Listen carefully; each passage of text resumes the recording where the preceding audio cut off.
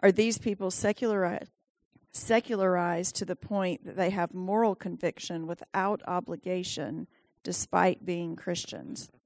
Should the church be speaking out more forcefully about this hypocrisy?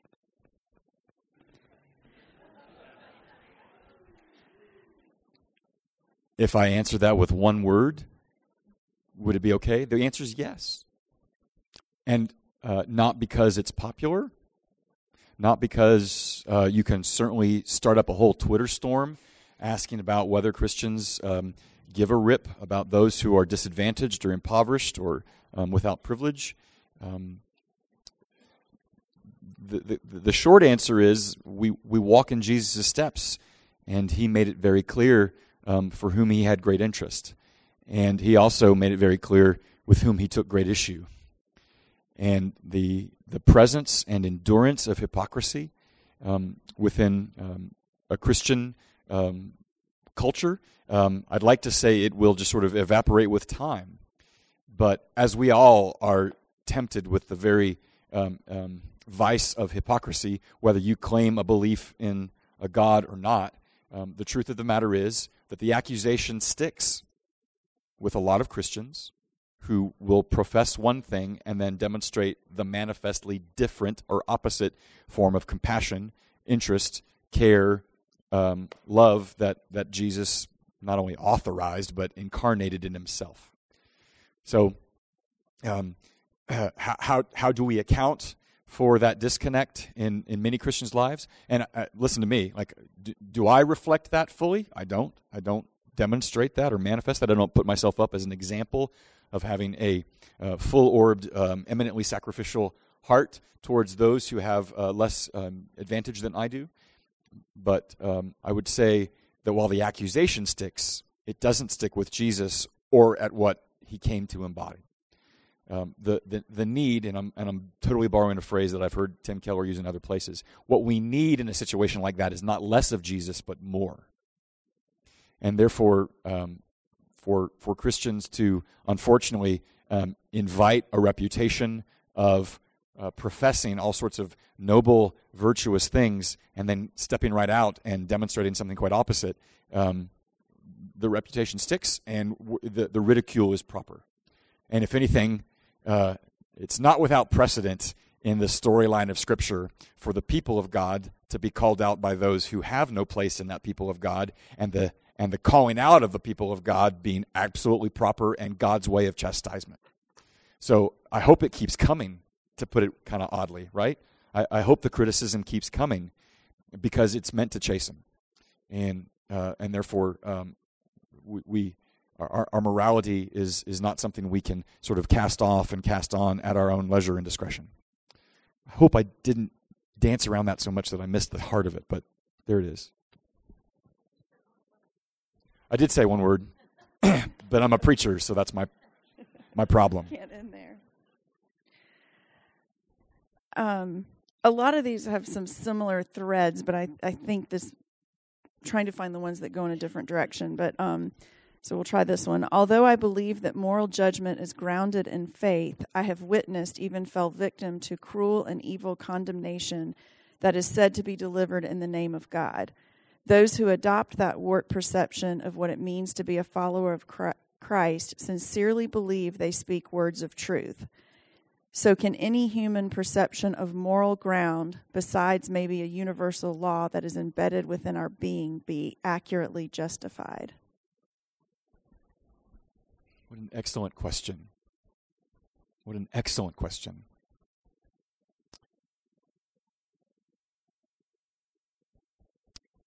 I think it is not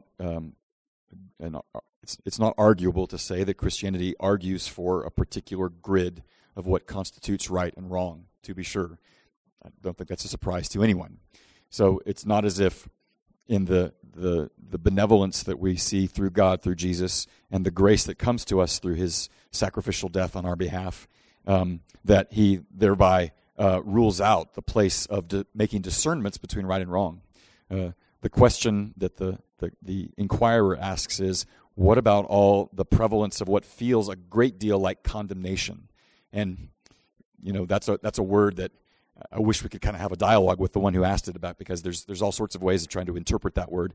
Condemnation usually means an expression of contempt or of declaring one incapable of ever receiving the mercies of God for any reason. And, there are plenty of moments in the New Testament where there are people who come before Jesus in the presence of the so-called religious class who, either with their eyes, their whispers, or their words, or picking up rocks, are prepared in that moment to express some form of condemnation on some spectrum of intensity.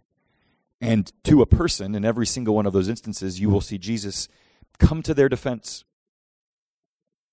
To come to their defense. And if you are familiar at all with the New Testament, then you are perhaps familiar with that story in John chapter 7, which, within Christian tradition can't quite find the right place for where it fit in any of the Gospels, but about the woman that was caught in adultery. And according to the law, it was worthy of her own death, and everybody starts to pick up stones to commit and execute the sentence right then and there. And what does Jesus say? Hey, just checking. If any of you are without sin, go ahead and throw. And John captures the rather poignant moment that the oldest ones drop their rocks first, because they knew. And in that moment, she is rescued from an imminent kind of execution, and Jesus says, all your condemners, where are they gone? Neither do I condemn you. Now go and sin no more. Now in that moment, Jesus is doing multiple things. He is saying, what you're doing falls afoul of what God would intend for anybody with regard to sexuality. But grace is present, and I shall extend it to you, and you have no idea how I'll extend it to the whole world in what I'm about to do in a few months or years. So, do Christians fall prey to allowing their moral grid to give them justification for issuing condemnation without even considering the possibility of grace or kindness or love or mercy or understanding? They do, they have, and I'm sorry to say, they will. But if I am to look to the one who is the centerpiece of my faith and the model of what it means to demonstrate the manifest presence of God, then I will hear from him and see in him quite clearly the place not of condemnation, but the place of mercy. Which doesn't discriminate, doesn't throw aside, doesn't cast aside the possibility of demonstrating or speaking to what is within what God intends and what is outside of that, but is still the one who comes and leads with mercy to those who will receive it. Again, that was a really thoughtful question, and I hope I captured the heart of it. And if I didn't, do come up again, because it goes without saying that within Christian tradition, there are plenty of moments in which church people felt it was their responsibility to issue that condemnation, not simply to say, I believe you're wrong, but to actually flatly say, you have no part in God and never will. It's a bridge too far than where Jesus goes. And therefore, I think Christians who feel it responsible for issuing these sorts of condemnations without qualification or without relationship or without any opportunity to kind of hear from another, I don't think they're actually reflecting the peace of Jesus. I think they're reflecting some distorted version thereof.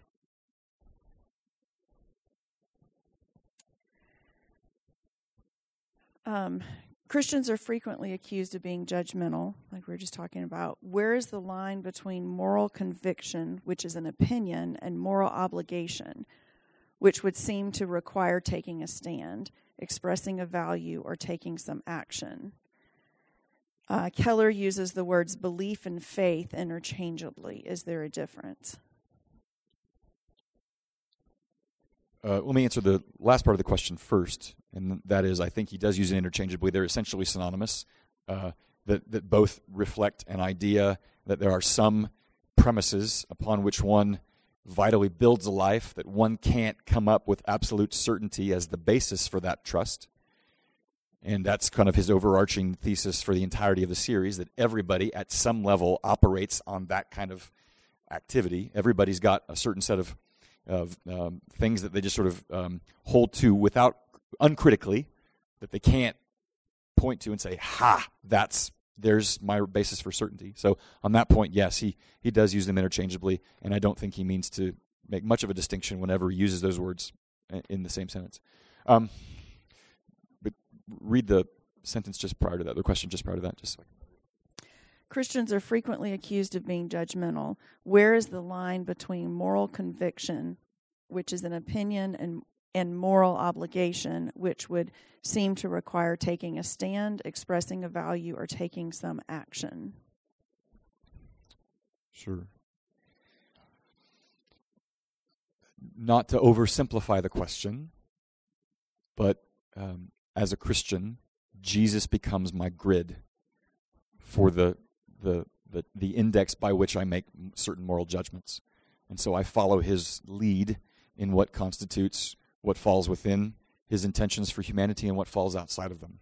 Now, obviously there are moments and there are situations in which I cannot point to any particular explicit chapter and verse to justify or explain why I might operate in a certain moral fashion.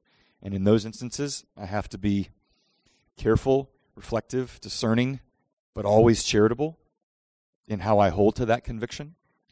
But as Keller makes the distinction between a moral conviction and a moral obligation, no, if you're a Christian, you're not simply holding on to feelings that you simply assert and say, well, this is just the way I feel, and therefore that's what makes it right or wrong. As a Christian, which I think as it would be with anyone in the faith tradition, you're grounding your moral obligations in a grid that you receive, that you then in faith submit to on the basis of all sorts of things, including good evidence, but not exclusively good evidence. So, as you said, we all kind of operate with certain moral convictions. We kind of go like, that's nuts. Why are you doing that? And people look at us, go, well, that's quite clear why I do that. Why do you have a problem with it? And then our moral convictions collide. And so in that moment, what do you do? How do you arbitrate in a moment like that? That's where you appeal to certain moral obligations that you don't ground yourself, that you don't simply justify because you want it to be that way, but because by faith in the one who has died for me, I give him the authority and to order my moral, not only my moral feelings, but my moral obligations. So it's not arbitrary. I do appeal to him and to his view, and then in those instances that I can't point to an express verse, then I have to make certain good and necessary deductions from what he has shared.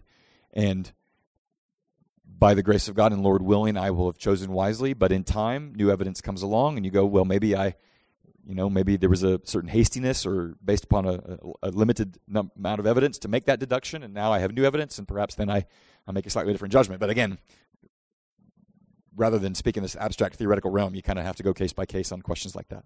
So,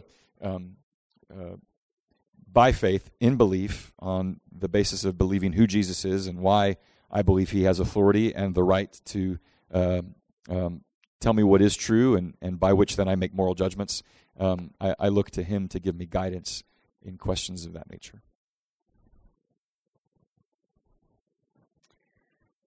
Keller has characterized secularism fairly in earlier weeks, but this week seemed to unfairly reduce it to evolutionary-based atheism. In that simplistic view, it's easy to say the strong eat the weak is the only governing principle.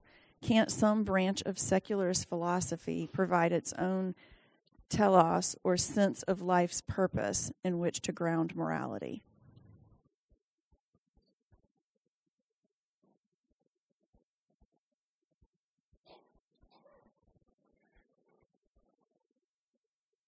So, for instance, Stoicism is an ancient philosophy that subscribes to no particular deity, but as he said earlier in the talk, there's a certain number of examples of appeal to Greek categories in which to ground one's moral sensibilities. Can one feel a moral conviction that there is a grand order to things to which then one subscribes, and one remains sort of agnostic about the belief in a deity? Do people like that exist? I'm pretty certain that there's somebody in this room, any number of you, that might hold to that category. I think his argument is at some point you're going to have to ground your moral sensibilities in something that becomes universally applicable to everyone and to which everyone must be universally accountable. Now, you may not call that a God, but you may call that a certain order that just exists, in which case, okay, fine. There is a version of secularity that isn't necessarily atheistic in itself and doesn't necessarily let the way evolution has proceeded to account for why we act in the ways we do. However, I guess the question I might gently and humbly press back on is then what grounds that sensibility? You may not hold to the idea that the strong eat the weak, but you're going to have to provide perhaps the basis for why that's not okay. In which case you're kind of adopting, I think, one of the other arguments that he appealed to, in which secular people argue for. He's not saying everybody's talking about an evolutionary model. He did say it's just practical. Look at how much we're flourishing. We're 7 billion people in the world because more and more we're adopting the idea that maybe we all have a kind of dignity or inherent value. It seems to be working, and that seems to be good. And again, that's a whole statement that is, when I was in debate back in high school, we would appeal to a guy named Malthus, right? He was a philosopher and a sociologist back in the 18th century, and he said it would be proper and good for us to limit population growth because the bigger we get, the more we got to feed, and that's bad, and so we put an undue burden on a lot of people. So wouldn't it be better if we did all we could to reduce population growth at a certain level? Well, so what's one way to do that? Well, let the really hungry people die. Now, is that an evolutionary model? Okay, some might say yes, some might say no. But it's still a practical framework by which to make that decision. So, I maybe if you were to press Tim Keller on that question, does he say that if you don't believe in God, then you necessarily adopt an evolutionary view? Maybe you could say, I don't go there. Maybe he would say, okay, that's fine. I guess the question therein, though, it invites the other question. Well, then what does ground a sense of moral responsibility and a moral accountability, that you're not simply asserting a moral conviction, but you're actually saying, I think you should have the same moral conviction? Again, these are great questions, and they're really well thought out, and I hope I'm getting to the heart of them. Come up after. Could it be that some of the Phariseeism that is so hurtful is the result of prioritizing sins, making some seem worse than others?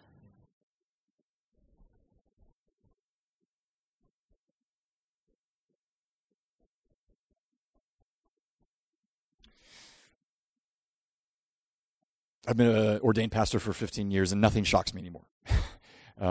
You hear more and more all the time, and you hear all sorts of things that go, wow, I can't believe people do that. And then you realize, no, that's totally understandable. And all you got to do is kind of look inside your own heart.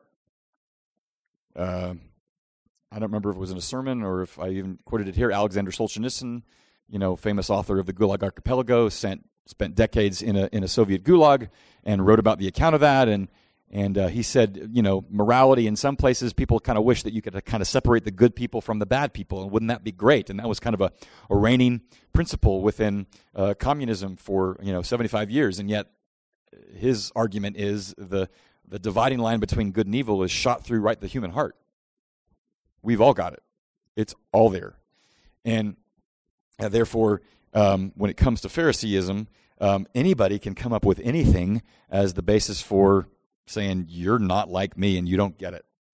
So in a sermon I gave even last Sunday, we showed a clip from a film that came out about 10 years ago called Doubt, in which a member of the faculty of a Catholic parochial school makes an accusation against a priest, and they'd both gone to confessional, and they both kind of in a moment acknowledge that they both have committed sins. And in a moment you think that they're going to have this sort of come to Jesus moment where we all realize we're all corrupt in the sight of God, and yet we're all dependent upon grace. And then one faculty member, the nun, who's played by Meryl Streep, just sort of hardens herself and says, no, we're not the same.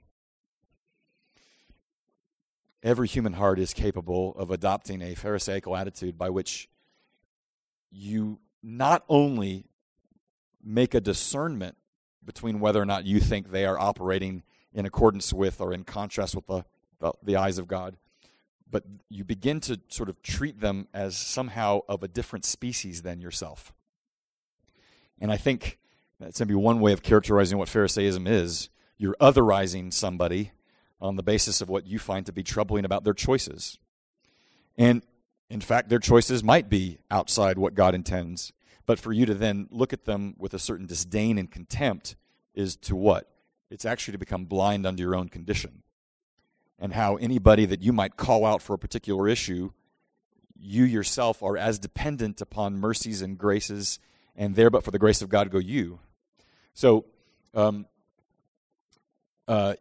yes, it doesn't. There is no particular sin. I mean, different eras invite different sins that kind of stand front and center as the sin du jour that get most labeled as worthy of condemnation. But I don't think it's. I think that's true for every era, and therefore anybody who holds to a theory of right and wrong will always be tempted to Pharisaism, and that's kind of what he says at the end of the talk, right? The degree to which you understand your absolute dependence upon the mercies of God to be in right standing with God is the degree to which you will not adopt a Pharisaism that looks down with condemnation upon somebody with whom you disagree on the basis of a moral judgment.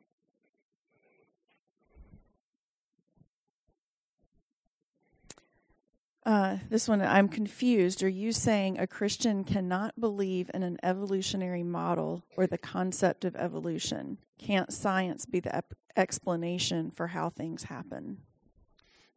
That's two questions. Can science be the explanation of how things happen? Absolutely. That's science's job. That's why I go to scientists to tell me how insulin works for my type 1 diabetic son. They do an excellent job of explaining to me the activating energy of a hormone like that and what it does to the human body. It tells me how it works. That's what science's job is. Science's job is not to tell me how I ought to act in the world in a moral way. That's the latter question. You can go to science for that, and that's what that whole book is about. It's wonderful. I mean, there's a great example in there about this TED Talk that came out several years ago by this guy that said, he wrote a book called The Miracle Molecule. And he says the miracle molecule is a thing called oxytocin. And oxytocin is a hormone we secrete in all sorts of circumstances. Including when you eat chocolate cake. But that's not the only one. And oxytocin, by his study, that the more oxytocin someone had, the more genial they were, the more generous they could be, and the more loving they might be. And so long as everybody had a healthy supply of oxytocin, that's the source of our morality. Just as long as you have oxytocin, everybody will all get along. Rodney King.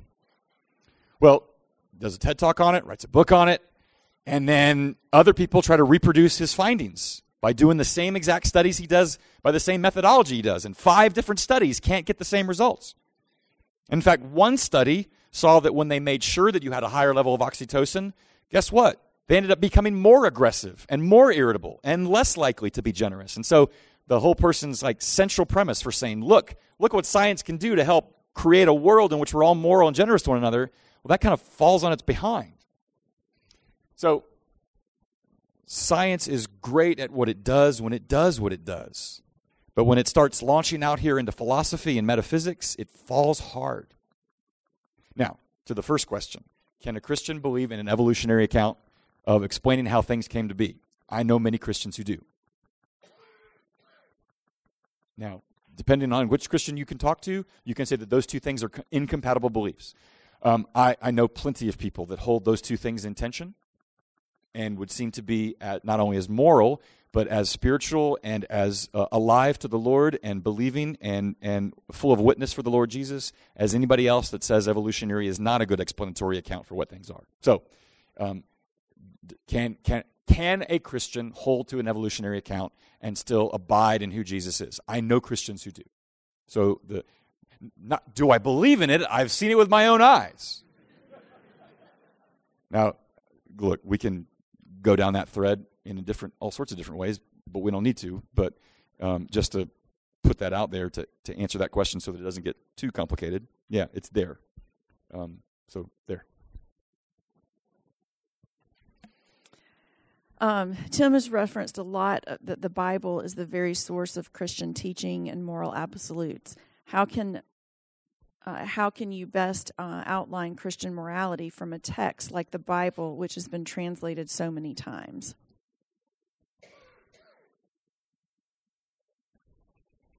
I thought they were going to go in one way on that question.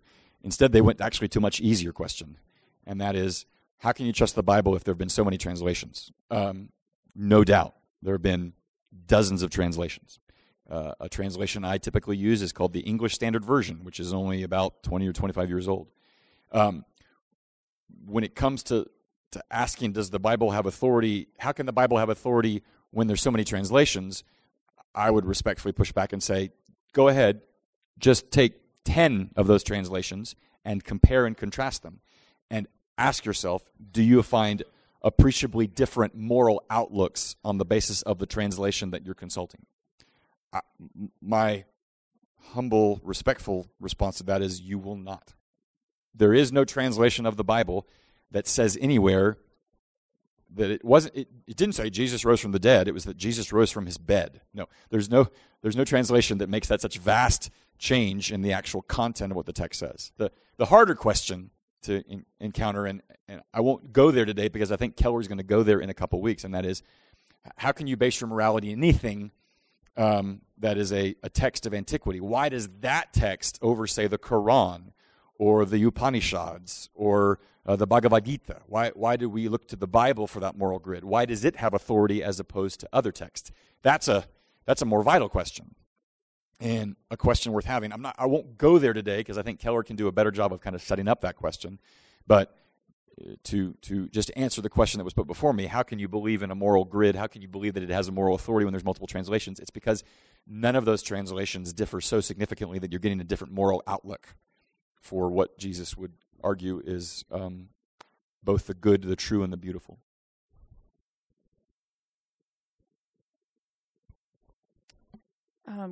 Some of these others are starting to cross the same thread, so it may feel like we're answering some similar questions. But this whole lecture has been based on the premise that there is moral absolutes, but what evidence is there actually for this? On pretty much every major issue, people are divided on what is right and wrong.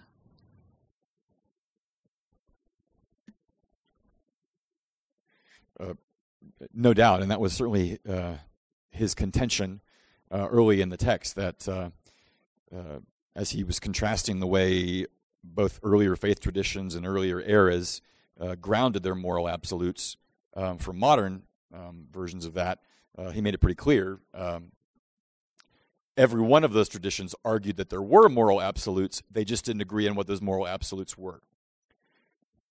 And that's true. A book I might recommend that kind of gets to that question both genuinely and succinctly is C.S. Lewis's book called The Abolition of Man. At the end of the book, in the appendix of the book, he talks about this thing called the Tao, where he looks at both at ancient religious and irreligious systems, whether philosophical or religious, and begins to note the commonalities among many of them. You'll never find a faith or philosophical tradition that doesn't think courage is a good thing. You'll never find that. There is no faith tradition that says, don't ever be courageous. Like, that's too much. Don't worry about that. You'll never see that. And consequently, there are lots of threads that find their way into multiple faith traditions that you would say, agree on that, agree on that, agree on that, agree on that, agree on that. So, yes, there are distinctives across faith traditions, but there are also commonalities. So, obviously, Tim Keller is coming from the position of a Christian that would say that there is a moral absolute. We would believe in that moral absolute on the basis of what we believe about Jesus. He represents both a unique voice among the voices. He also represents a unique history among the voices that speak to moral and ultimate questions. There's a great YouTube channel you should go find. It's called C.S. Lewis Doodle. And it's actually a narrator that's narrating certain excerpts from several of C.S. Lewis's great works, and then there's this guy that they've kind of sped up in time-lapse photography, who draws on chalkboard kind of representations that kind of capture in visual ways some of what C.S. Lewis is saying in real time, and it's just wonderful. And one of those C.S. Lewis doodles has everything to do with, what do I do with multiple religions out there? What do I do with all the faith traditions in the world? And C.S. Lewis says to be a Christian is not to say Islam, Hinduism, Sikhism, whatever faith tradition you might say. It's not to sort of cast them all aside and say they're all full of untruth. It's just to say that whenever they collide with some claim where Jesus offers a different answer, to be a Christian is to say, I go with Jesus. My bet's on him.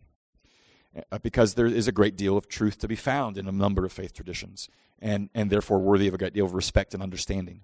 So his argument is not, close your ears, la, la, la, la, la, la, I don't want to hear about Islam at all. It's to say, there is truth to be found. There is the Tao. There is this kind of thread of moral judgment that's to be found in a variety of systems. But to be a Christian is to argue that wherever Jesus says, you know what, this is, I call something on that one, then we kind of go with him on that one. I think we have time for one more. Many people have access to the Christian resources, but they don't use them. I agree that many people leave the Christian faith because of the moral failures of other Christians. Therefore, it seems it's more practical and good to live a secular life since so many Christians aren't moral anyway.